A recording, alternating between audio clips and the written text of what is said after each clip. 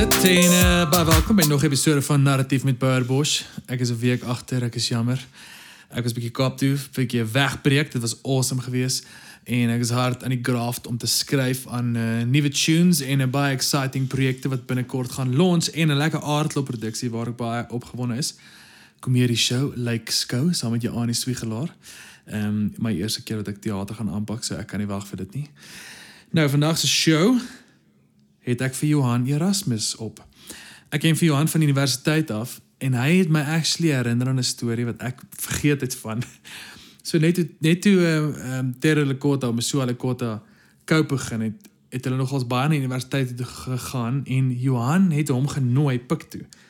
En hy het my gevra om die event te MC in die amfitheater in die SS. En dit was, ek kan nie glo ek het dit vergeet nie. Dalk het ek dit uitgeblok. Maar dit was 'n baie random event. En maar ja, ek was 'n bietjie betrokke by Cope op campus 10 jaar terug. Onthou ek. Maar anyway, Johan doen amazing werk. Hy het 'n organisasie met die naam Real Talk en hulle hou baie moeilike gesprekke in publieke plekke. So wat sal gebeur is hulle sal net 'n klomp swart sprekers op die stage hê en dan wit mense mag nie vra nie. So jy moet net daar wees om te luister en dan sal hulle praat oor 'n moeilike topic en dan sal hulle dit andersom ook doen dat mens gewoond raak om na mekaar te luister en om mekaar se ander mense se opinies te kan begin sien en verstaan sonder dat jy jouself moet heeltyd verduidelik of iets te probeer regverdig. Hy is deel van Beter Einders. Gaan check hulle uit op Facebook. Hulle doen ongelooflike cool werk in verskillende gemeenskappe en ook maar net 'n organisasie wat goeders anders wil doen en wat nuwe stories en narratiewe van Afrikaners wil vertel en net 'n nuwe inklusiewe beweging probeer wees binne al die chaos waar ons onsself bevind in Suid-Afrika.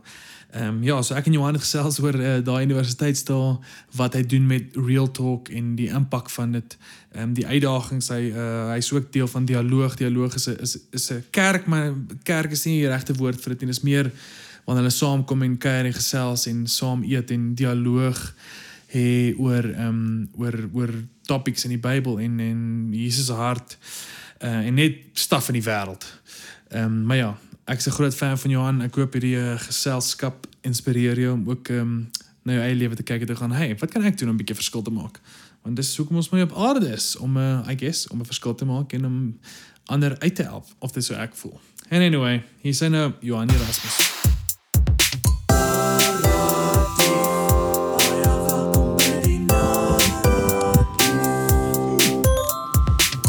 Jy was nou oorsee gewees. Ja. Vir? Man, ek dis ek nou maar 'n kwart van my tyd dis maar hoe ek geld maak, is om 'n toergids te wees. So Jy vir die skooliere. Soms skooliere, soms is dit geestelike toere. Maar dis nou maar hoe ek die pot aan die kook hou. Dis okay. Ja. Ek was in dans ons Lisa verlang. Dit sê ek die pot aan die kook. Wel, jy's 'n glorified chaperone. So mense dink dis nou baie cute, maar op 'n einde van die dag as jy maar jy sê vir die tieners, ontbyt is nou jy soos 'n koshuisvader. Jy's die koshuisvader, maar in Milan. Ja. That's awesome. So ek het jou ontmoet in Potchefstroom. Toe was jy was nie SR nie, was jy? Nee, ek is nie.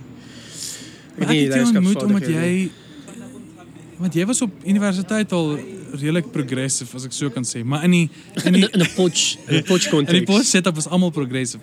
Maar in die geloofskant van dinge. Want jy het hierdie events gehad en ek was ook genooi na een toe. Ek dink jy en Wilbury het dit gereël. En dan wat het julle dit genoem? Dan unpack julle groot nie geloofskwessies nie. Ek wat noem jy dit, man, as jy so die twee goedjies luister om in Potchefstroom op daai stadium as progressive bekend te staan was om jy weet nie die kwaalwoord te gebruik nie. Dis nou 'n bietjie onredelik om dit te sê, maar as jy gedink het 'n volksstaat is 'n slegte idee, dan jy moes 'n liberal. En ek het op daai stadium toe toe Terra Lakota uitgekom het met Cope, toe was ek nogals excited oor dit en ek dink soos die res van ons se harte was maar gebreek deur dit en 'n rukkie later toe Mampela Rampela begin het met haar ding, toe was ek was die ou wat gestem het vir Cope en ek was die ou so baie mense het gevra wie was die persoon wat gestem het vir hulle. So ek was die Cope ou en ek was die Agang ou. Ek dink en toe het ek vir Lakota daarso op kampus gehad. En toe was dit so 'n vreemde celebrity om te kyk of het jy hom genooi? Ja, en toe vra ek vir jou om MC te wees. Toe was dit ek en jy wat Cope begin het. Ja. Dis wat daar gebeur het. Ek het vergeet. Wat miskien bygedra het tot hulle downfall. Die feit dat ek betrokke was. Definitief nie jy nie. Ja. Ek onthou dit. Ja. Dat was nog 'n huge ding in die Amfi. Wel, huge rag. Maar ek meen, dit het 'n paar mense. Ek weet nie of hulle net gedink het hulle wil hulle pies eet in stilte nie en toe bring ek vir hulle 'n random politikus om met hulle te praat.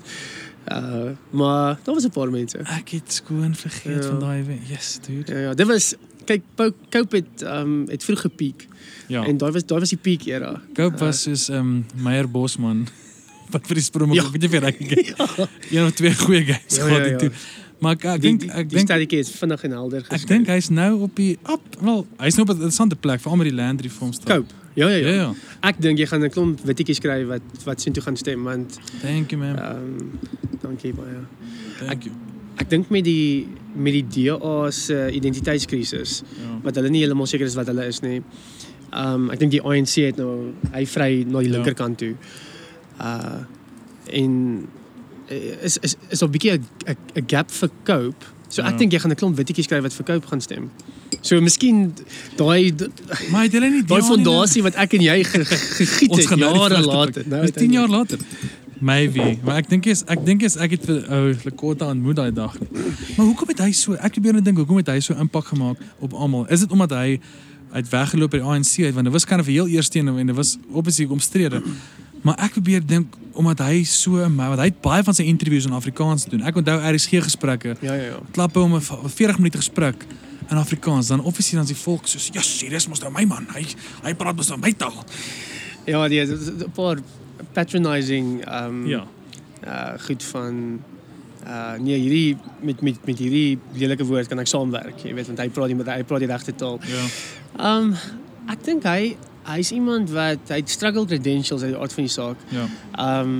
Maar in sy verdediging hy speel nie regtig vir die paviljoen nie. Hy self ek wil sê 'n geneeste ou. En jy gaan sukkel om hom ontstel te kry met hy lag vir homself. Jy weet toe hy so sleg gedoen het met die vorige Cope verkiesing, toe lag hy maar ook vir homself en so ja, maar dis nie asof ek nou Cope se woordvoerder is nie. So dis waar ons ontmoet het. Ja. Dis die punt. Ek dink daai tyd was ek het ek nogal in politics belang gestel want daar was 'n meisie waarvan ek gehou het wat se ma deel was van die DA dink ek en ek was so nie as 'n oppositie wees so dit sy al Marvel spite en met die vyandslag. Hierdie is 'n modern day Shakespeare wat hier gaan afspeel. Ek is Cope, sy's DA. Dis great.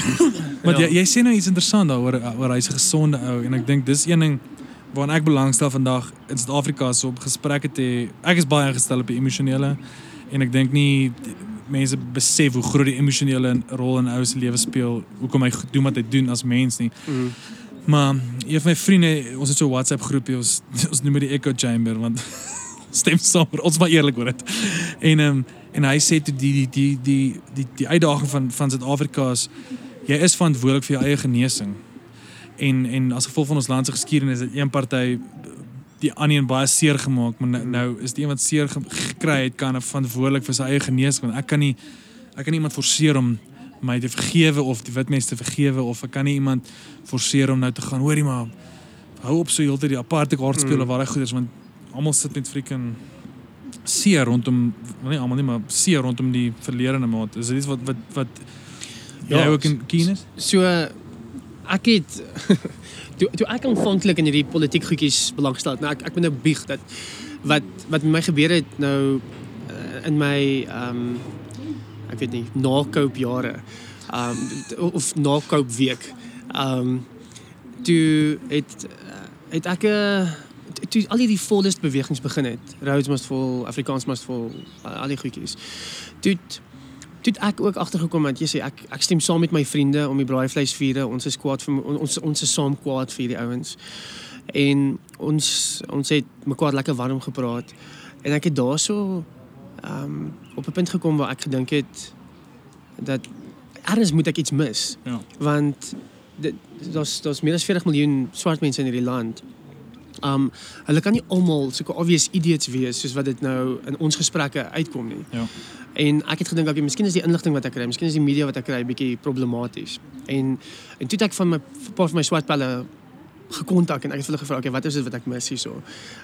Praat net met my want ek het obvious ek moet blind spots hê. En dit het my nogals baie gehelp om bietjie te sit en te luister na wat hierdie ouens vir my sê, hoe hulle ons beleef en wat 'n gedeelte van die inligting ek mis. En deur al die goeters het daar twee goeters gebeur. Die een ding was, ons het besluit ons wil 'n real talk ding doen, maar toe my swart vriende vir my vertel, Johan, ek dink hierdie is wat julle Afrikaners glad nie verstaan nie.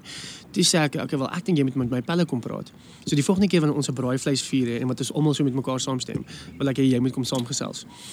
En toe sê hy nie, hy is keen daarvoor. So. En toe sê ek, maar dis 'n bietjie onregverdig want ek dink ook julle ouens het blind spots.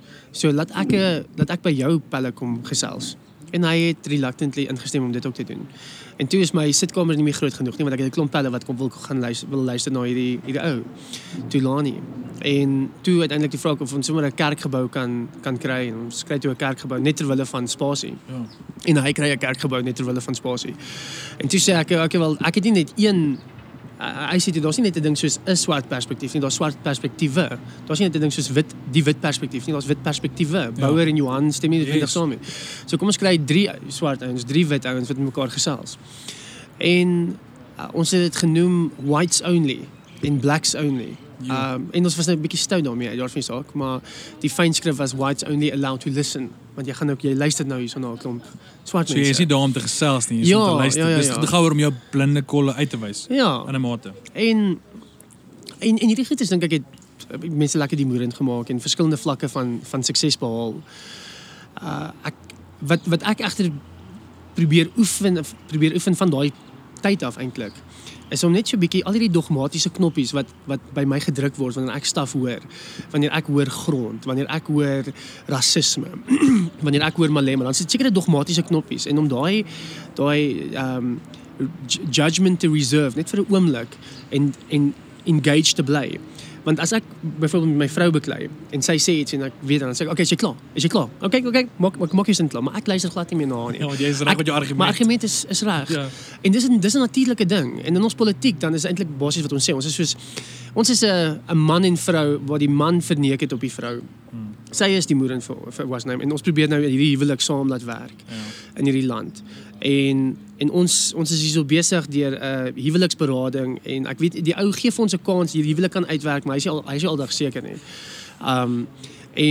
En daarom moet ons hierdie tipiese fights wat couples met mekaar het, dink ek is eintlik 'n goeie analogie vir wat in hierdie land aangaan. Ja. En ek moet net so 'n bietjie hierdie van my vrou se perspektief af probeer verstaan. Miskien sal swart mense nie daarvan hou as ek hulle die vrou noem, so kom ons sê ek is die vrou en hulle is die man. Ek moet dit van my man se perspektief af probeer verstaan. Ek dink my groot gewaarwording was ek het agtergekom dat ek gaan nie noodwendig my swart maatjies wat ek dink verkeerd is op 'n bepaalde ding verander nie. Ek gaan ook nie eers noodwendig my wit maatjies wat ek dink verkeerd is op 'n bepaalde punt verander nie. Die enigste ding wat ek sal kan doen is om myself te verander. Nou dit klink regtig nou nie soos iets wat enigiemand moet betaal om te hoor nie. Dit klink nie soos groot wysheid nie.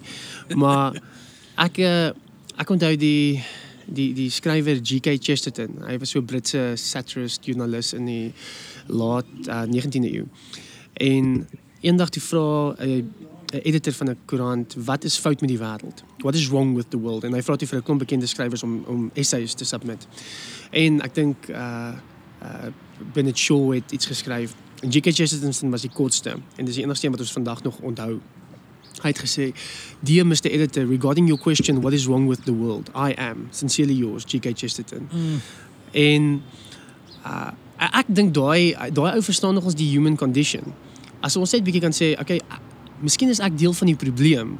Kom ek begin daar. Dan gaan ons miskien ergens ergens uitkom. Ja. Jy ken vir Doc, nee?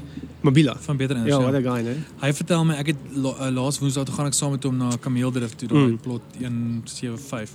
O ja, 175. En hy vertel my hierdie amazing, ek weet nie of dit is 'n African proverb is, maar dit was maar net 'n mooi storie. Maybe is dit 'n Britse ding. Maar als kom die westers af, damn it. Maar dit gaan oor 'n ou wat sy klere was. Ek weet nie of hy dit al vir jou vertel het nie. 'n Ou wat sy klere was en dan elke dag hy was sy klere en hy hang dit op en dan skree sy buurman vir hom elke dag, hoor jou klere is vuil, jy moet dit weer was, maar hy het dit nou net gewas en opgehang, so dis onmoontlik dat dit vuil is. En dan kom dit neer op die buurman kyk vanuit 'n venster wat vuil is.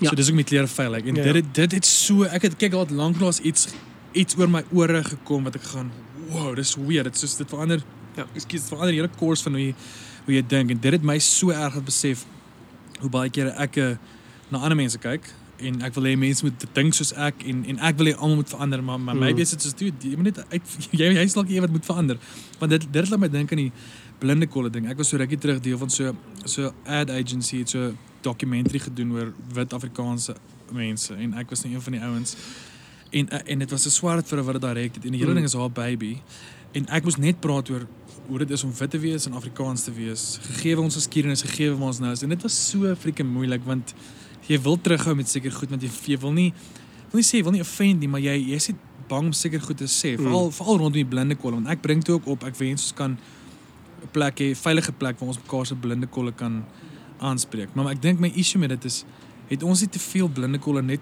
onder onsself as wit mense wat ek voel ons te bang is om aan te spreek wat my laat wonder het ons nie eintlik meer in gemeen as wat ons verskillend maak ons kyk vas net in die veldleer en obviously ons het groot kultuurverskille, maar die veldleer is my amper niks nie. Dit is meer die kultuur wat verskil, verstaan jy? Die feit dat jy groot word as met 'n Afrikaner kultuur het sekere manier van goeders doen en maniere en 'n Zulu kultuur en ek dink dit het enigstens met 'n veldleer te doen. Dit is net toevallig die kultuur waarmee jy groot word, maar eintlik wil ek by jou weet, dink jy nie ons het te veel blinde kolle net onder wit Afrikaanse mense wat ons kan aanspreek voor ons begin na ander Wel, kom ek quote vir Jesus want ek word betaal om dit te doen.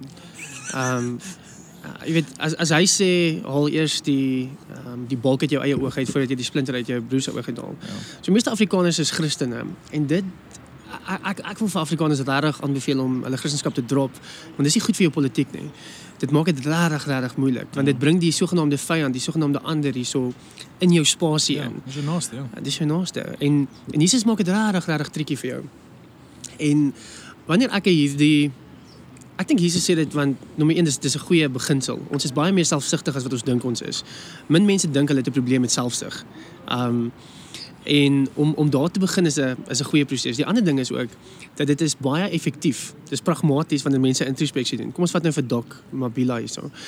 En ek dink na hierdie podcast en almal dink Doc is hierdie urban legend. Het jy al jou hart vir Doc gegee tipe ding. Maar ek die ander dag ons is besig by 'n baie cool projek in Tembisa en hy praat met die jong kids daarso. En hy praat met hulle en hy sê vir hulle hy het al baie by Afrikaners geleer en weet jy wat is swart mense se probleem en hy praat met hulle bietjie Zulu, ek verstaan nie alles nie. En hy's hard op hulle en hy loof baie van die goedes wat hy aan die blanke kant geleer het. En ek dink yes, dit is amazing. En in plaas van om net op die bandwagon te klim en te sê ja, ek stem saam met Doc waar hy swart mense 'n bietjie harde woorde vir hulle gee. Was dit eintlik, hy het dit nie gesê nie. Dis eintlik 'n uitnodiging vir my om dieselfde te doen met my mense, met my tribe. Ja.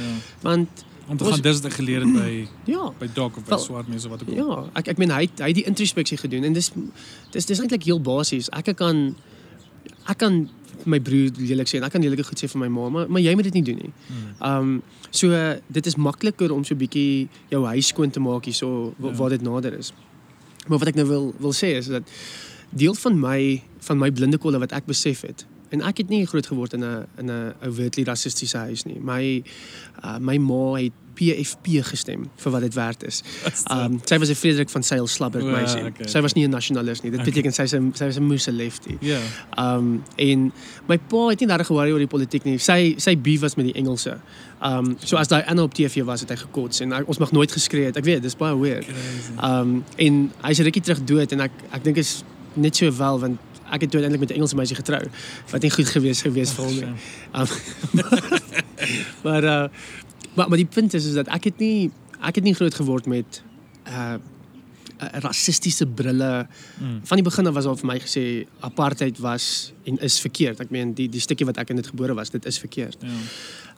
Maar wat ek agtergekom het en ek meen ons het al baie hieroor gepraat en gedink.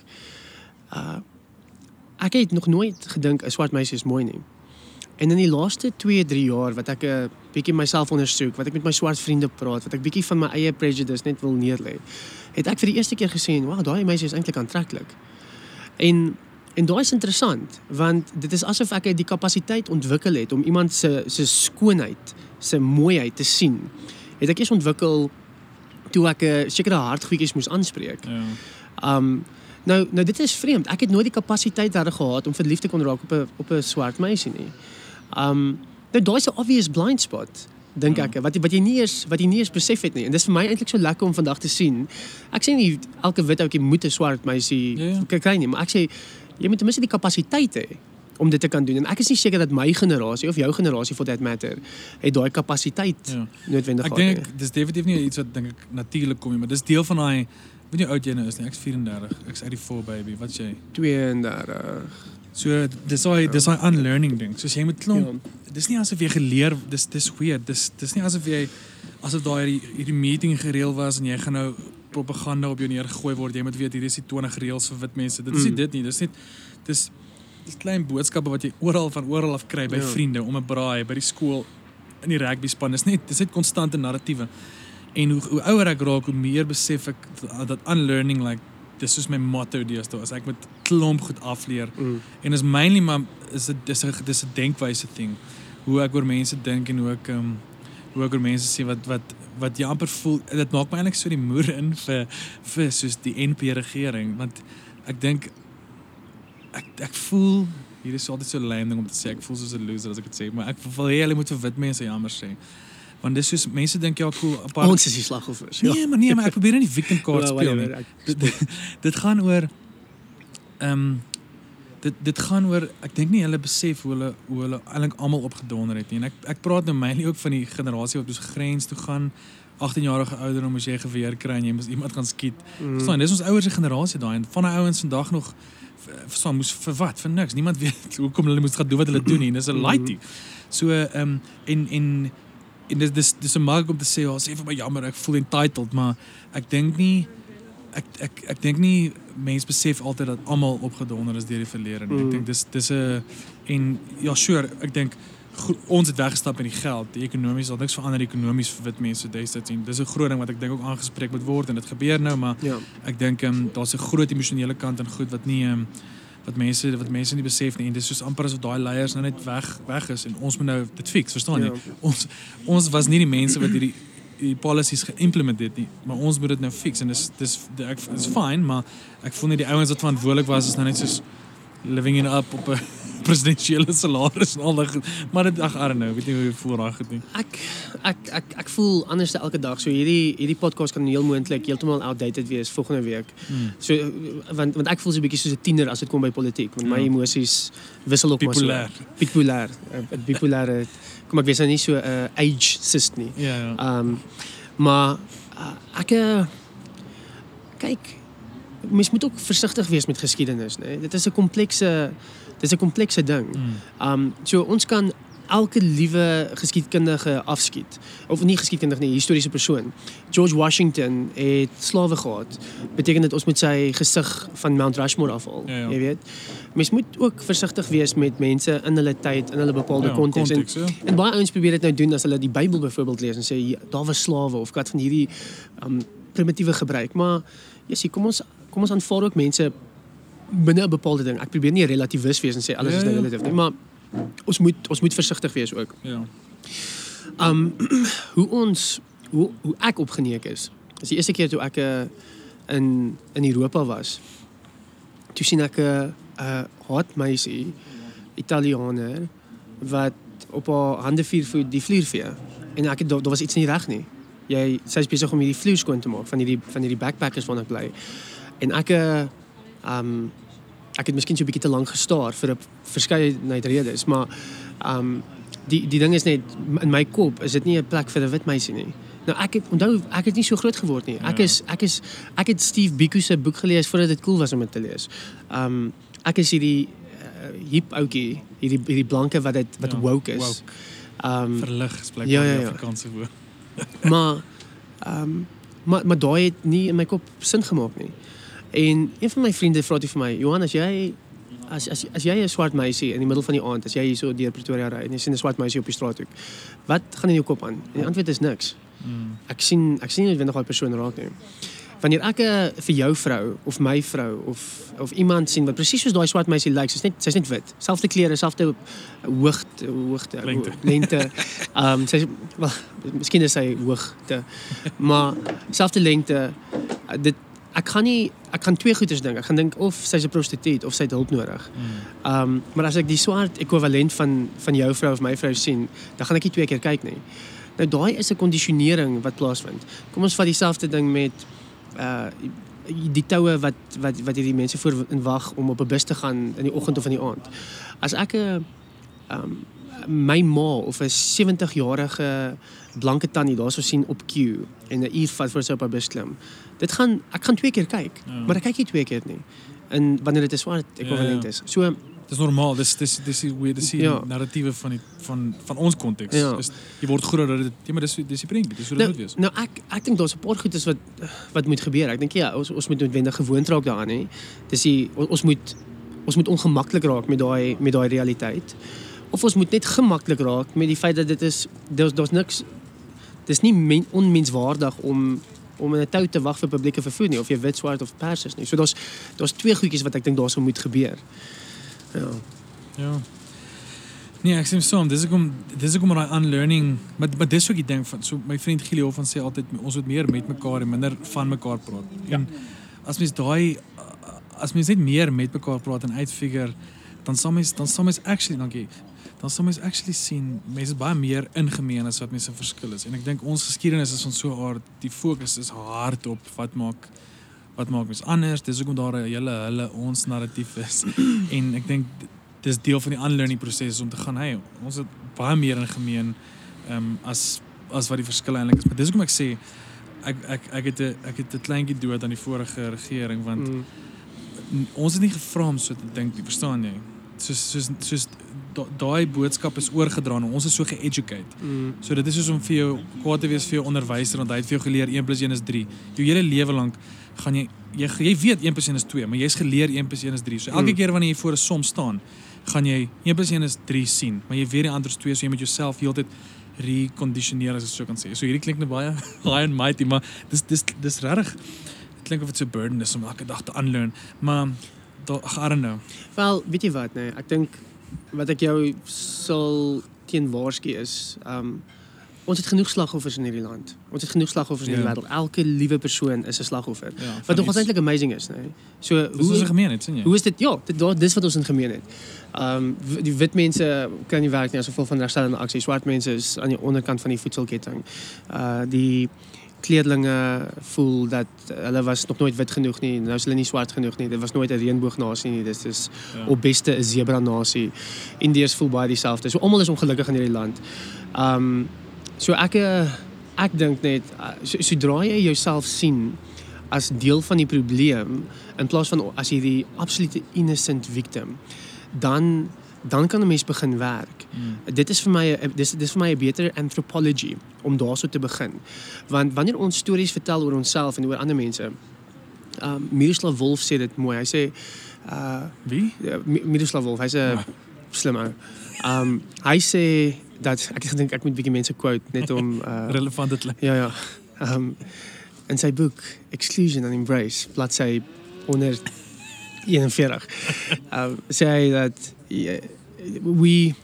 exclusion happens, of nee, I say forgiveness flounders, vergifnis val plat, when I exclude my enemy from the realm of saints, as I exclude myself from the realm of sinners. So dit is wat gebeur, jy sien jou vyand as net deel van die bad guys, en jy sien jouself as net deel van die goeie ouens.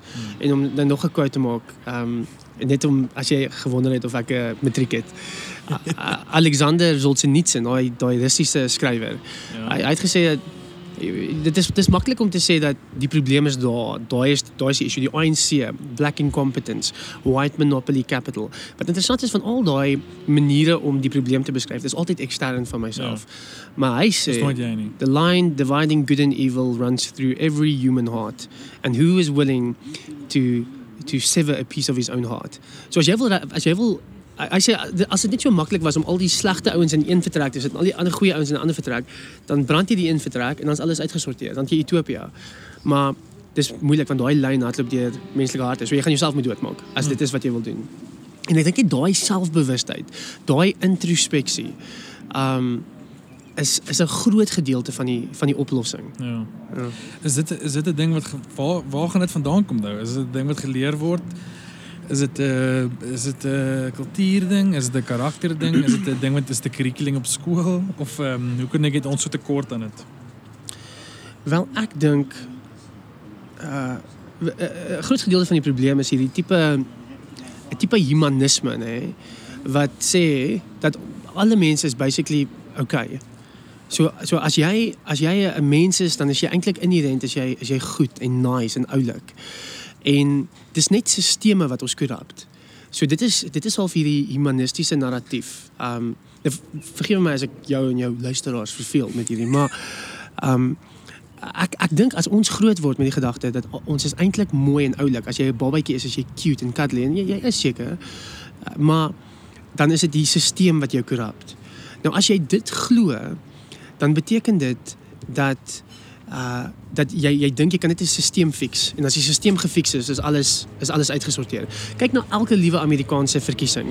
Die beloftes wat gemaak word, die euforia, uiteindelik Obama change gaan nou gebeur. Voor dit Bush uiteindelik kom ons weg van die Clinton era. En elke jaar, dit is so komieklik om dit van die buitekant af te sien.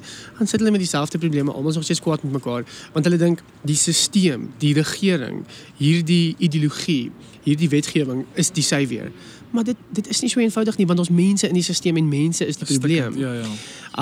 So ek dink ons wat die moeren is, het te maak met die feit dat ons dink, as ons net daai sisteem van ons slaag kan draak, dan gaan alles okay wees. Ons soek vir silver bullets orals, maar jy's deel van die probleem. So dis 'n naïwiteit, dink ek, wat deel van die probleem is. Maak dit sin? Ja. Wat jy geswat? Filosofie? Politiek? Ja, ek het so 'n bietjie filosofie en 'n bietjie teologie gedoen, ja. Teologie en filosofie. Ja, kyk ek het begin met teologie en toe vra hulle vir my hoekom, nou ek het dit op die pik gedoen. Toe vra hulle vir my hoekom wil jy teologie swat? Sê ek nee, ek wil weet of dit waar is. Nou as jy enigiets weet van die pikse teologie, dis nie die regte antwoord nie. En daar's so kuratore, dis so ek noem hulle die kerkpolisie. Hulle het so gesit en uiteindelik toe die een oom wat nie sy tong ingesluk het nie kom praat en sê broer, jy swat nie teologie om geloof te kry nie, jy het geloof en dan swat jy teologie. En toe besluit ek, okay, wel, dan is hierdie miskien nie die regte plek vir my nie. Toe gaan ek na die filosofe toe, want hulle vat enige ding. Ja. Hulle diskrimineer nie. Dis is uitreik. Ja. Hulle is eintlik meer as die kerk. Ja, asseblief kom, ja. Ek weet nie wat jy glo nie. En dit het ek maar 'n bietjie daar gedabbel met filosofie en ek het uiteindelik teruggegaan teologie toe en ja. Maar wat my fascineer met al hierdie goedes rondom ons land se geskiedenis en rondom gesprekke met swart mense of rondom versoening of net enigiets te doen met apartheid, veral in die kerk, is my altyd so fascinerend hoe ek het ervaar is dat die kerk nie noodwendig wil betrokke raak nie, na seker finansiële implikasies of mens weet nie regtig hoe die gesprek lyk of wat ook al nie. Maar dit fascineer my altyd hoe mense sal gaan, so jy sal elke Sondag in 'n kerkdiens sit en jy sal bid en sing tot iets en iemand wat jy nie kan sien nie maar jy kan nie jou buurman in die oë kyk en hom try leer ken of uitfigure wat sy storie is en waar hy vandaan kom. Daar's vir my so massive disconnect in dit. Dis ek wil nie sê dit is 'n dubbelstandaard nie.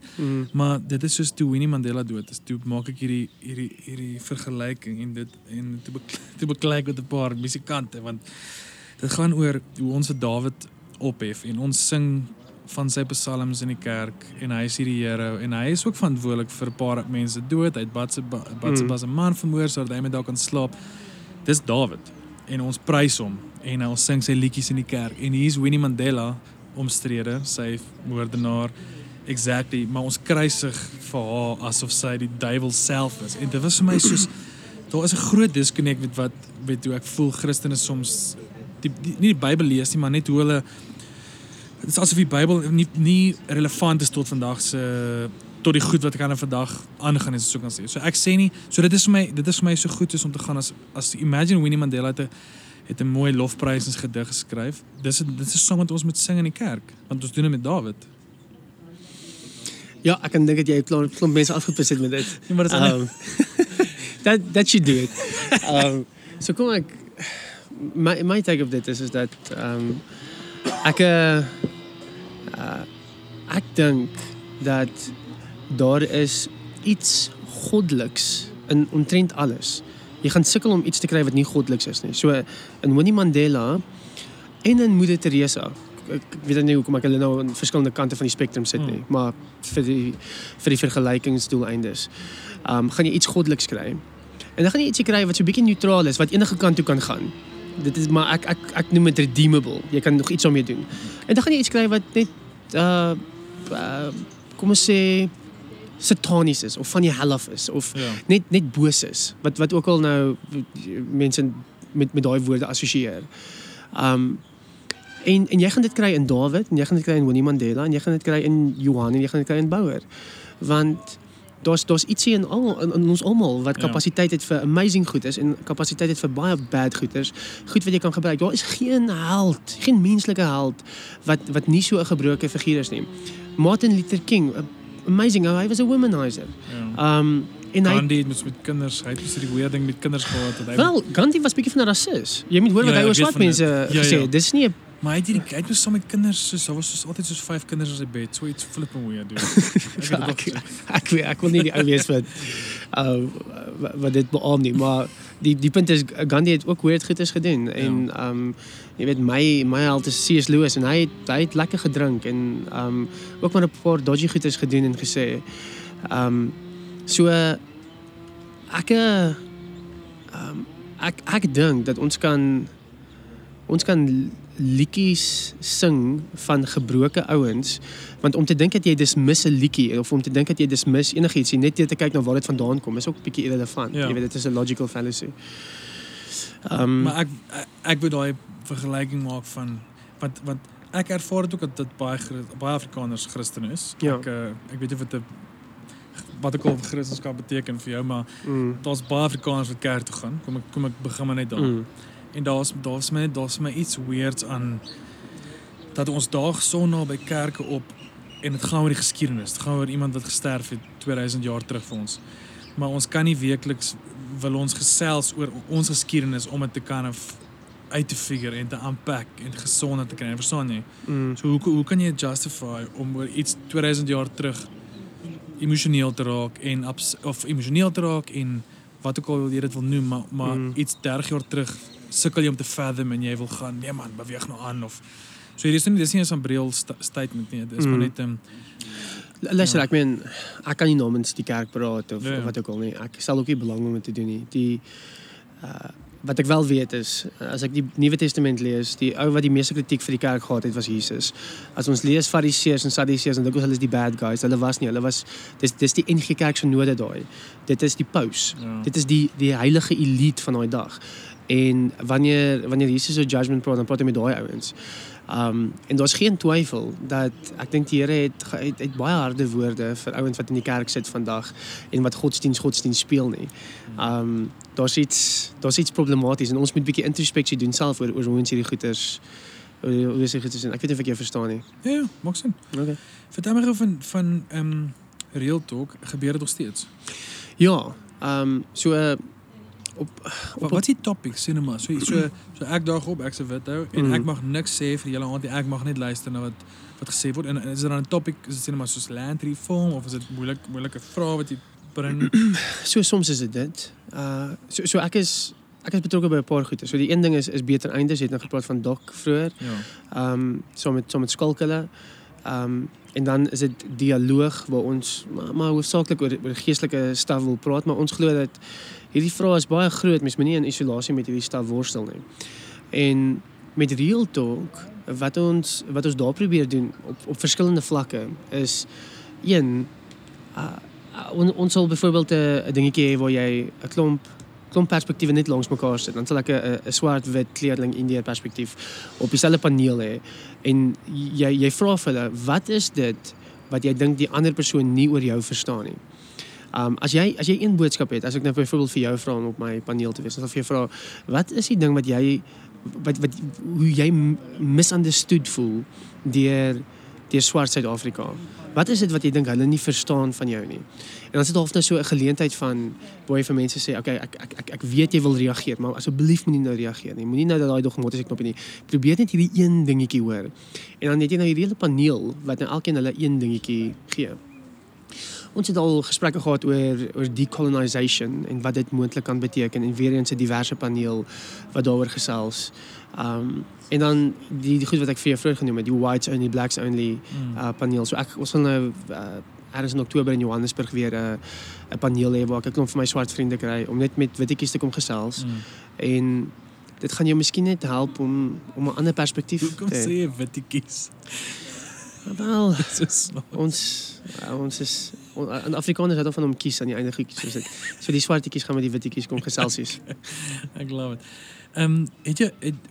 Wie die quote gesê, pain that is not transformed is transmitted? Ek weet nie. Joost. Nee, glad nie. Maar so daar's hierdie quote van 'n skrywer. Ja. Pain that is not transformed is transmitted. So transferred, ja, oorgedra. Ja. So ek wil 'n bietjie praat oor angs en die hele Afrikaner angs sien en of dit iets is wat jy voel reality is, want met die Boereoorlog back in the day is almal mos amper uitverwoes, so daar het klomp mense met trauma gelewe want hulle ma's is dood, kinders is dood, oupa, whatever. En vandag as jy sien hoe iemand die taal wil sê net maar aanvat, aan die taal wil Peter by universiteit of by Afrikaanse skool die taal wegvat of meer Engelse kinders toelaat, dan is daar 'n klein bietjie van 'n almal trek hulle wapens op en is nou oorlog want moenie aan my raak nie, moenie aan my taal raak nie. Daar's daai angs ding. So glo jy in daai ding dat dit van so ver af kom. Ek kan nie uitfigure. Ek glo voel aan dit en ek dink dis waarmee ons sit, is ons daai bestaansangs. Wat ek dink by sekere mense ek sê erger is nie. Dit is amper asof jy dit meer van dit het. Ja. So daar's 'n menslike 'n baie menslike siklus. So toe ons nou so 5 jaar terug gesien het dat daar is 'n swart jeug wat die Helen is. En ons kon nie lekker dit verstaan nie want die woede was maar hoofsaaklik op standbeelde gerig en dit was moeilik om met respek gesê 'n geartikuleerde stem te hoor wat vir ons presies verduidelik wat is die pyn is. Maar daar was pyn. Ons kon dit sien. En selfs van die swart ouer generasie het gesê wat's fout met julle? En ek het 'n bietjie daaroor gedink en met 'n paar ouens gepraat en toe sê hulle daar is 'n baie bekende sosiologiese verskynsel dat die kinders wat nie deur die pyn is nie, voel hulle ouers se pyn baie sterker as die ouers self. So hoe verder jy verwyderd is van die belewenis, jy voel jou ouers se pyn of die mense wat deur daai ding is, jy voel dit erger. So byvoorbeeld die sterkste sionistiese beweging vir Israel, pro-Joods, was die kinders van die Holocaust survivors. Dis hier so in die 60s, 70s, toe kom hulle sterk deur. En dieselfde het gebeur met die Afrikaner. Dit was die Afrikaners wat bereid was, Jan Smit, Louis Botha, daai ouens wat geveg het in die Boereoorlog. Hulle was bereid om saam met die Engelse te werk. Hulle was deel van die Unie. Ja, ons moes saam met hulle. Ons moes 4 jaar na die Boereoorlog toe fight, ons moes saam met hulle. Ja, dit is wel hoe vertraag oorlog is, maar en toe is dit die kinders van die Smits van die Botas wat ek al. Dus dit die Ossewaal brandwag ouens. Ek ken nie daai geskiedenis so goed nie, maar dit was 'n jonger Afrikaanse generasie wat toe die pyn van hulle ouers erger ervaar het as die ouers self en in opstand gekom het. So daai is 'n baie interessante verskynsel. En hier is dan ietsie anderste wat ek dink ook 'n redelike sosiologiese feit is dat omtrent sonder uitsondering word die abused die abuser. Ja, hulle sê the oppressed becomes the oppressor. Ja.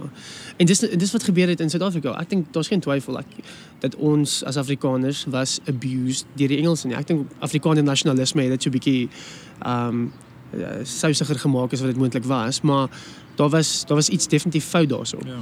En ek dink ons fokus was so op die woede en die pyn wat ons daar beleef het, dat wat ons anders suppress het. Ons het nie eers besef dat ons is die bad guys in hierdie storie nie. Ja. Want hoe ons storie vir onsself vertel het, was ons is die good guys. Ja. En toe kom ons agter, nee, eintlik is ons is aan die verkeerde kant. Ja.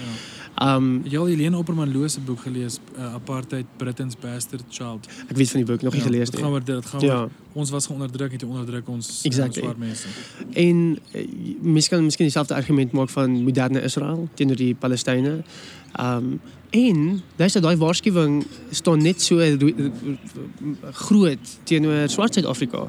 Julle was abused, pas op dat julle nie die siklus nou voltooi en abusers word nie. So daai pyn waarmee nie gedeel word nie, wat homself weer manifesteer, is 'n groot issue. En 'n quote wat ek die ander dag, ons is nogals goed met ons quotes vandag. Net jy quote, ek wat? Wel jy het vir Joost vroeër gequote. Ek het vir Joost gequote. Een van die goedjies wat my nogals gevang het is dat ons moet net seker maak dat ons confuse nie justice met revenge nie. So ons dink iets is justice, maar eintlik is dit revenge, maar dit maskereer eintlik net as justice. En dit is hierdie pyn wat ons nog beleef. En ek dink in 'n groot mate die Afrikaans-Engelse fight. Ek het simpatie met baie van my vriende wat taalstryders is. Ek praat definitief beter in Afrikaans as wat ek in Engels praat. Wat nie baie van my Engels sê nie. Maar ek dink ook dat daai is emosie wat ons ook so 'n bietjie geërf het. Ja. Dit is so 'n bietjie in die bloed. En miskien moet ons 'n bietjie verby dit kyk en 'n nuwe prentjie begin raak sien. Jy moet jou bloudruk nou en dan gaan revisit en gaan wat like jy van hierdie fondasie of hierdie huis wat jy gebou het. Wat kan jy verander? Wat kan jy moet jy die deure oopbreek? Dis moet mens saam met die tye verander. Maar wat jy nou gesê het van die revenge en die justice ding is baie kere revenge kom uit 'n bitter plek uit. Ja. En dit is my groot die bouer vraagstuk is wat doen ek as burger in Suid-Afrika om gesonder mense te hê. En dit gaan nou deur die bank wit en swart. Dis hoekom ek het like om met rassiste te engage, want dis al hoe ek leer hoekom mense dink soos hulle dink. Maar hoe lyk dit? Like wat doen jy sonder om condescending oor te kom, sonder om nou te gaan, jy het nie weet nie die antwoorde nie, jou wat laat jy wat ek al. I'm still fine. Thank you man. En dis wat my bietjie wat my so excited soos wat kan mens doen? Wat's 'n basic goed en ek like gesprekke want is just cheap en is just lekker jy leer baie. Maar dis hoekom ek nou vir jou gesê het ek stel belang in die emosionele want dit is alles dude. Ek voel 90% van wat jy doen in jou lewe kom uit die emosionele uit jou verwonding, jou manier hoe jy groot gemaak is, jou hoe jy respek sien, hoe jy integriteit sien. Al daai goed is emosionele goed, verstaan? Geld en daai goed is goed waarvoor jy werk, maar die ander goed is deel van jou wat mens dis amper die goed wat jy nie sien nie, is dra die grootste krag in society. So ek weet nie hoe dit vir jou lyk. Hoe kry mens gesonder burgers? So jy het meer geduld dink ek met die regse Afrikaner as ek. Ek dink daar is iets wat my woedend maak, regtig kwaad maak is veral wanneer ek sien hoe daai regse politiek met Christendom probeer trou. En ek weet nie of hierdie teen die reëls is nie, maar as ek byvoorbeeld 'n CVO skool sien, Christelike volksonderrig, en ek praat met die mense en ek vra vir hulle, okay, maar hoekom is jy in hierdie skool? En hulle sê nee, hulle wil nie so met kaffers rugby speel nie. Jy weet dan dink ek jy gebruik Christendom en jou volk en jy kruip agter daai weg om jou blaatante rasisme te regverdig. Dit maak my woedend. So ek sukkel regtig om soos jy, miskien is dit volwassenheid wat kom as jy 34 is om met daai ouens te werk, maar wat ek wel weet is dat dit is lekker om perspektiewe te verander van die ander persoon en ek probeer elke geleentheid in Suid-Afrika sien as 'n manier om 'n bietjie perspektief te verander.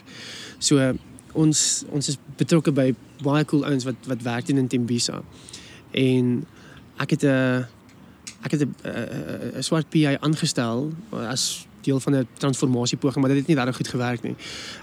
Om hierdie projek te bestuur. En kom ons noem maar ek geen mens onthou label, hoofsaaklik want dit was haar naam. En sy het nie noodwendig mooi met die kids daar gewerk nie. Ja. En ek kom die eendag daar aan en daar's so 'n hele mob wat daar vir my inwag en hulle sê, "Hey Johan, we need to talk." Hulle sê net, "Nee, hierdie girl is not right. She speaks down on us. She's arrogant. We don't like her." En ek sê nou ek probeer nie iets negatiefs oor haar karakter sê nie. Sy was net nie 'n goeie fit nie. En ek vra toe, "Okay, maar wat is fout?" Nee, she's arrogant. She's got a white heart. She has a white heart. En ek sê toe, "Wow. Wat beteken nou 'n white heart?" En hy sê, no, she's arrogant, she speaks down on us, she thinks she's better. Ek sê vir hulle, "Wow, het ek 'n white heart?" Hy sê, no, Johan, you've got a black heart.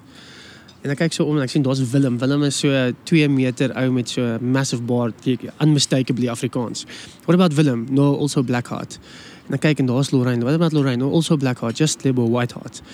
En ek sê vir hulle, okay, ek dink ons moet nuwe woorde kry vir hoe ons sekere goedes beskryf. Stem julle saam dat om te sê dat dit is 'n white heart, gaan nou nie meer werk en hierdie verduidelik nie. Nou, daar's nou 'n simpel storie, maar wat dit vir my beskryf is dat daai mense se kontak met wit ouetjies het so 'n bietjie ou woorde wat hulle geërf het dit refute en daar's 'n bietjie genesing gebring in die proses. Waar dit is baie maklik om te praat van die swart gevaar. Ons het dit gedoen in apartheid, die swart gevaar. Totdat jy ontmoet vir Tulani en jy like hom. En jy ontmoet vir Maslatsi. Nou kom hierdie regse ouens en hulle sê ons moet oorlog maak. Manne, gaan kry jou gewere. Uhuru is op pad. En dan sê hulle, vir wie moet ons doodmaak? Ons gaan die swartes doodmaak. Sê ek, okay, maar wat van Tulani? Okay, nee, ons maak al die swartes dood behalwe Tulani. Okay, wat van Maslatsi? Ja, okay, los 'n banner. Los 'n nuwe vleueltjie van die leeu's, maar die res maak ons dood. En soos wat jy name en gesigte koppel, dan raak dit al hoe moeiliker om te praat van die swart gevaar. Want jy sien die mens daar agter raak en daar's genesing wat in dit is. En dit is dieselfde, die teenoorgestelde. Deur te praat van whiteness en alles white is gevaarlik met hierdie nuwe swart nasionalisme wat besig is om op te kom. Deur gesigte daarin te sien. Dit te sien hier's 'n bouer wat 'n weird blanke is wat ook lief is vir die land en probeer sin maak en gaaf is. Deur seker gesigte te koppel maak dit al hoe moeiliker om te praat van die white gevaar. En daar's vir my 'n groot stuk genesing wat in dit plaasvind. Ja. Is jy groot op social media? Op so die goed wat op Twitter en Facebook aangaan en so aan? Nee, nie regtig nie. Dis goed. Well done. Ja, dis die beste antwoord ooit daar. Ja. Word jy wel, kom ek sê vir jou, ek raak kwaad. So ek het dit eintlik maar doelbewus vir my. Ja. En ek het dan nie noodwendig 'n fanbase wat vir my poke nie. So ek is ek kan dit vir my. Ja. Maar dit is 'n gevaarlike medium want die algoritme is maar besig net om jou echo chamber te reinforce. Yes. So die internet is so gedesign om eintlik almal net te laat self distract. Ja. Maar bekommer ek wil amper sê bekommer die gerasie want ons weet al in Afrikaans is dit kind of as Afriforum iets sê dan is dit amper asof die hele volk kind of dink cool, dis nou weer Afrikaners dit neer en so en voel jy daar kort meer stemme in die middel kan wat goed het bymekaar hou want ek dink ek vertrou in die samelewing dat daar genoeg mense is wat weet nie almal redeneer soos die EFF redeneer nie en nie almal voel en dink soos Afriforum voel en dink in terme van albei kante nou. So ek wil nie een van die twee kante EFF of Afriforum net dismiss en sê ons hoef nie hulle te engage nie. Want dit is ook gevaarlik om hulle net af te skryf as populisties links of regs. Nee, albei doen amazing werk. Soos wat jy nou gesê het, geen held of figuur het net 'n goeie kant of net sleg nie. Ja. So ek dink ons moet gaan luister. Ek dink Mandela ons kan vir hom ook luister, maar Malema herinner ons aan baie swart mense wat in die townships is en hulle is honger en hulle is kwaad. So dis goed om herinner te word aan daai ouens. En Afriforum in sover hulle self beroep op die grondwet en sekere beginsels is daar's positief goed is daaraan. Wat ek egter dink is wat miskien my probleem is met die Afriforum. Ek het baie goeie vriende wat deel is van daai ding. Wat waarskynlik nie jou podcast luister nie, so ek hoef nie eens eintlik mooi goed oor hulle te sê nie. Wie is dit? Milies? Milies luister definitief my also. Okay. Dis Milies. Wel, onder andere Milies, ja. Maar dit is ook nie raar, maar hy is meer solidariteit. Ja. Nee, daar's great mense daar. Maar wat ek die vraag is jy kan 'n great ideologie hê, nee. Jy kan sê luister ek staan op vir taal en dit klink net op die oog af klink dit fyn. Ek is hier om Afrikaans te beskerm. En ek stem saam daarmee. Ek stem nie saam met hierdie retoriek wat sê Afrikaans is the language of the oppressor, nee. Dit is goedkoop daai. As jy wil hê ons met Afrikaans ontslaa raak uit universiteite, geef my 'n ander rede. Maar moenie net sê dat hierdie is die language of the oppressor nie. Maar om te sê jy veg vir Afrikaanse regte, dis fyn. Om te sê jy veg vir belangeregte, dis fyn. Maar soms gaan dit oor wat kruip jy nie moontlik weg agter iets nie. Kruip jy nie moontlik weg agter iets soos taal of iets soos groepsbelange of kultuur nie. En ongelukkig in hierdie land het ons vir baie lank agter 'n ideologie soos apartheid wat nie eintlik op sigself rassisties is nie. Weggekruip en iets rassisties bevorder. So dis die een ding wat ek net so sal sê aan die kant. Ek kan nie eintlik onthou wat my punt was nie. Ons praat oor Afriforum. Ons praat oor hierdie populistiese goeders. Ja, Okay. En wat ek agterkom met die regse kant of die regterkant. As jy as 'n Afriforum of enige ander organisasie for that matter, die heeltyd skree, hier is swart mense ons weer uitgewerk uit 'n ding uit, hierdie is onregverdig, hierdie is nonsens. En ons kan nie een enkele positiewe ding sê oor 'n ANC-regering of oor swart Suid-Afrika nie. Dan dink ek uiteindelik raak dit maar net so background noise wat die ander kant nie meer regtig mee gaan engage nie. En likewise as die swart kant net alles is rassisties. Maak nie saak wat gebeur nie. Daai was rassisties. Ek weet wat in my kop gebeur is. Ek luister nie meer nie. Ja, sure, dit was ook nog rassisties. Jy gaan die rassekaart speel. Want dit word te veel gebruik. So deur die hele tyd geraas te maak links en regs, dink ek eintlik dis teenproduktief. Want dit raak soos white noise of black noise. Ons is nie regtig mee besig om te engage daarmee nie. Ongelukkig is dit ons almal se skuld ook want ons hou van sensasie. En daai is die goedjies wat ons met hulle clickbait kry. En die geraas om die mense, die media like ons maar 'n stukkie geraas. Ja. Maar daar's iets wat my frustreer en dit is dis wanneer jy vir iets staan, dan dink mense jy is teen iets anders. So stupid, wil nie sê stupid ding nie, maar iets soos die plaasmoorde ding en dit het ek baie simpatie met Afriforum want hulle het 'n groot cause, hulle fight hektiek vir dit. Maar dit die ouens beklei teen hulle en gaan ja, maar julle voel nie vir township moorde nie. En dit is glad nie waar nie. Net omdat ek nou 'n Coke bestel, beteken nie ek haat Pepsi nie. Dis nie die ding of as ek opdag by Ellis Park, beteken dit nie ek haat cricket nie. Verstaan jy? Ja. Ek dink dis een wat dis how whataboutism is vandag. Soos net wat iemand 'n cause het en hulle voel hulle wil fight vir plaasmoorde. Nou dink iemand anders nee, hulle gee nie om aan. Dit is glad nie waar nie. Jy kan ons net as 'n tyd en 'n plek vir alles en jy kies ons maar die cause waarmee jy besig is en so aan, maar ek verstaan heeltemal wat jy sê in terme van as ons heeltemal mekaar dit gaan blameer op die negatiewe goed en ons kan nie iets positiefs uitwys van iemand anders nie, dan ons dan nie meriete in wie jy is kan of nie, want as jy net die om vinger te wys. Wel, daar gaan nog net nooit 'n gesprek wees aan die middelkant nie, want ons wil hê die ouens moet net bietjie by mekaar kom. Maar weet jy wat vir my interessant van daai plaasmoorde ding is? Jy sê net omdat jy vir iets is, beteken nie jy is teen iets nie. As ek luister na Amerika, hulle het die Black Lives Matter beweging daarso. En die oppositie teen die Black Lives Matter is die beweging All Lives Matter. Ja. Wat is die reaksie van die Black Lives Matter ouens teen die All Lives Matter? Hulle sê, dis nie nodig om dit te sê nie, want net omdat ek vir swart lewens is, beteken dit nie ek is teen wit lewens nie. Ek wil net hê daar moet lig nou gewerp word op hierdie spesifieke ding van police brutality, dis al. So hulle sê, hulle maak 'n argument, just because I'm for something doesn't mean I'm against something else.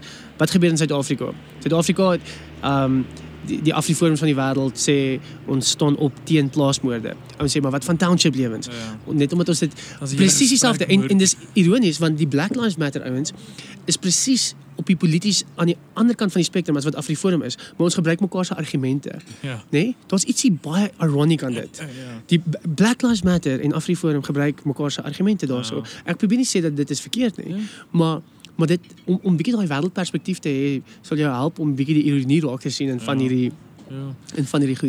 Is jy hoopvol oor Suid-Afrika? Ek moet sê ek het vanoggend 'n nak gevat hoor. Ek is in general nogal meneer optimisties en alles gaan oké wees, maar vanoggend toe hoor ek die ANC het weer daai vrou aangestel wat verantwoordelik was vir die live Esidimeni, ek het haar naam vergeet. Die vrou wat hoof was van haar. Ja. En sy is nou weer aangestel as die Gautengse executive. Dit is ek soos, hoe in die lewe kan die ANC ernstig wees oor mense en menselewens? As sy weer as en Manana wat daai vrou aangeraand het, tot niks gebeur, dis asof hulle mediocrity celebrate. So ek het vanoggend 'n bietjie naggevat te gaan, come on guys, ek kan nie meer niks. Maar ek voel net vandag so. Ja. As jy hoopvol. Ek het ook my dae. Maar ons koop sien, ons is nog steeds deel van ons van die koops. weet jy wat? Ek het klomp vriende wat nou net immigrasie praat. En dan vra ek net vir hulle, okay, maar daai is my interessante ding, want wat jy eintlik sê is dat hier is nie 'n toekoms hierso nie, so ons gaan. Maar dit eintlik moes selfsugtig, want baie mense vir wie jy lief is hierso. En jy sê luister, hierdie ship is besig om te sink, ons gaan oor. En dan raak jy 'n global citizen. Jy weet, ek is eintlik 'n burger van die wêreld. Maar dit is eintlik 'n moeë selfsugtige ding, want gestel nou maar jy trek nou Kanada toe. Gestel oormôre is daar 'n massive bekleider in Kanada. Dan is jy nou 'n global citizen. Nou gaan jy terug Suid-Afrika toe of Londen toe, want nou is dit veilig daarso. So dit is 'n baie selfsugtige move eintlik. Dink ek. En dit is nou miskien lelik vir al jou mense wat in die buiteland luister. Maar dit is moeilik want as jy nou 'n dogtertjie het van 2 jaar oud en jy al hierdie goeders gaan aan in Suid-Afrika, dan sal jy ook ek dink dis die challenge is om te gaan, weet jy, ek soek net 'n plek vir my kind om veilig groot te word. Want ek meen, my kind sy behoort aan niemand en niks nie. Sy's 2 jaar oud, sy het nog niks identiteit nie. Ja, daar is maar ek wil Daar is moeilik. Ek het nog nie 'n kind nie, so miskien is dit hoekom ek dit kan sê. Dis as jy 'n Suid-Afrikaner is, moet jy besef jy gaan jou moment oprol en jy gaan moet help bou. Dit is nie die land is nie 'n toerisme advertensie. Ja. Nee, dit is brutal realities en so daai ding wat jy nou van praat, as jy nou praat van die ANC en jy kyk nou na hierdie aanstellings wat gemaak is, om daarna te kyk en dan jou gevoel te evalueer. Daai ding lyk vir my soos 'n groot beest. Jy gaan dit nie kan verander nie. En jy gaan kwaad raak en jou emosies gaan nie beter van jou kry. En dit is hoekom ek vir mense sê, as jy net gaan kyk na die refugee crisis van Sirië en jy gaan kyk dit op TV, jy gaan moedeloos raak. Jy gaan niks kan doen nie. Maar beste is gaan na die refugee center en kry 2 en speel met hulle. En dit gaan vir jou weer hoop gee of dit gaan want dan ten minste maak jy jou hande bietjie vuil. As ons met Suid-Afrika se probleme net engage die sosiale media, dan sit geen wonder dat almal aansoek doen om Perth toe te gaan nie. Maar as jy as jy praat van ag nee, hier's niks hoop vir die land nie. En jy sien soos ons het nou 2 ouetjies, hulle bly in shacks man. En hulle is nou aanvaar om onderwys te gaan swat by tikkies. As jy sien hoe hard hulle werk en wat dit vir hulle beteken om dit te kan doen, nee.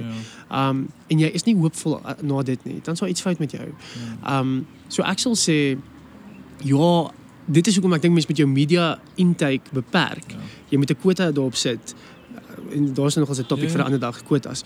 Maar jy moet 'n kwota op dit sit en dan moet jy net ook ietsie gaan doen. Gaan balanseer dit uit deur jou hande vuil te maak, want as jy die mense sien en die gesigte sien, jessie, dan jy moet hoopvol wees, man. Denzel Washington, drop ek nou 'n quote. Denzel Washington sê, if you read the media, if you don't read the media, you're uninformed. But if you read the media, you're misinformed. So jy's in die middel soos ek en wat nou. Ja, my man. Hoorie maar, dit is al waarvoor ek jou tyd wil mors vandag. So ja, thanks vir ons gaan definitief 'n follow-up hê. Wanneer is die volgende? Waar kan mense gaan check vir die Real Talk events? Op website. Ja, ek sê baie goed met die webtuiste nie. Dis Real Talk, nie Real Post nie. Maar wat jy kan doen is gaan na ek dink die twee webtuistes waartoe ek mense dan sal verwys. Gaan na Real Talk, ek dink is .org.za en die ander een is Beter Einders, want ons Real Talk en Beter Einders, Real Talk word uiteindelik 'n Beter Einders ding, ja. So gaan kyk op Beter Einders se webtuiste en dan gaan jy ook ietsie daarso sien en die ander opsie is om op dialoog.org.za te gaan. Waar is daai rubriek van jou? Jy het 'n amazing rubriek geskryf oor die kamp, oor die braai. Wat is die ding se naam? Ek dink dit sal op Real Talk wees. Afrikaners is onplesierig en hulle kla by partytjies. Ja. Want daai is 'n great rubriek. gaan Google. Ek weet nie wanneer die luisteraars moet dit gaan lees, maar ek weet nie waar dit gaan lees nie. Gaan na realtalk.org.za en as jy daar lank genoeg scroll gaan ietsie sien wat jou gaan ontstel waarskynlik. Okay, awesome. Maar dankie vir wat jy doen en dankie vir jou tyd. Dankie. Cheers.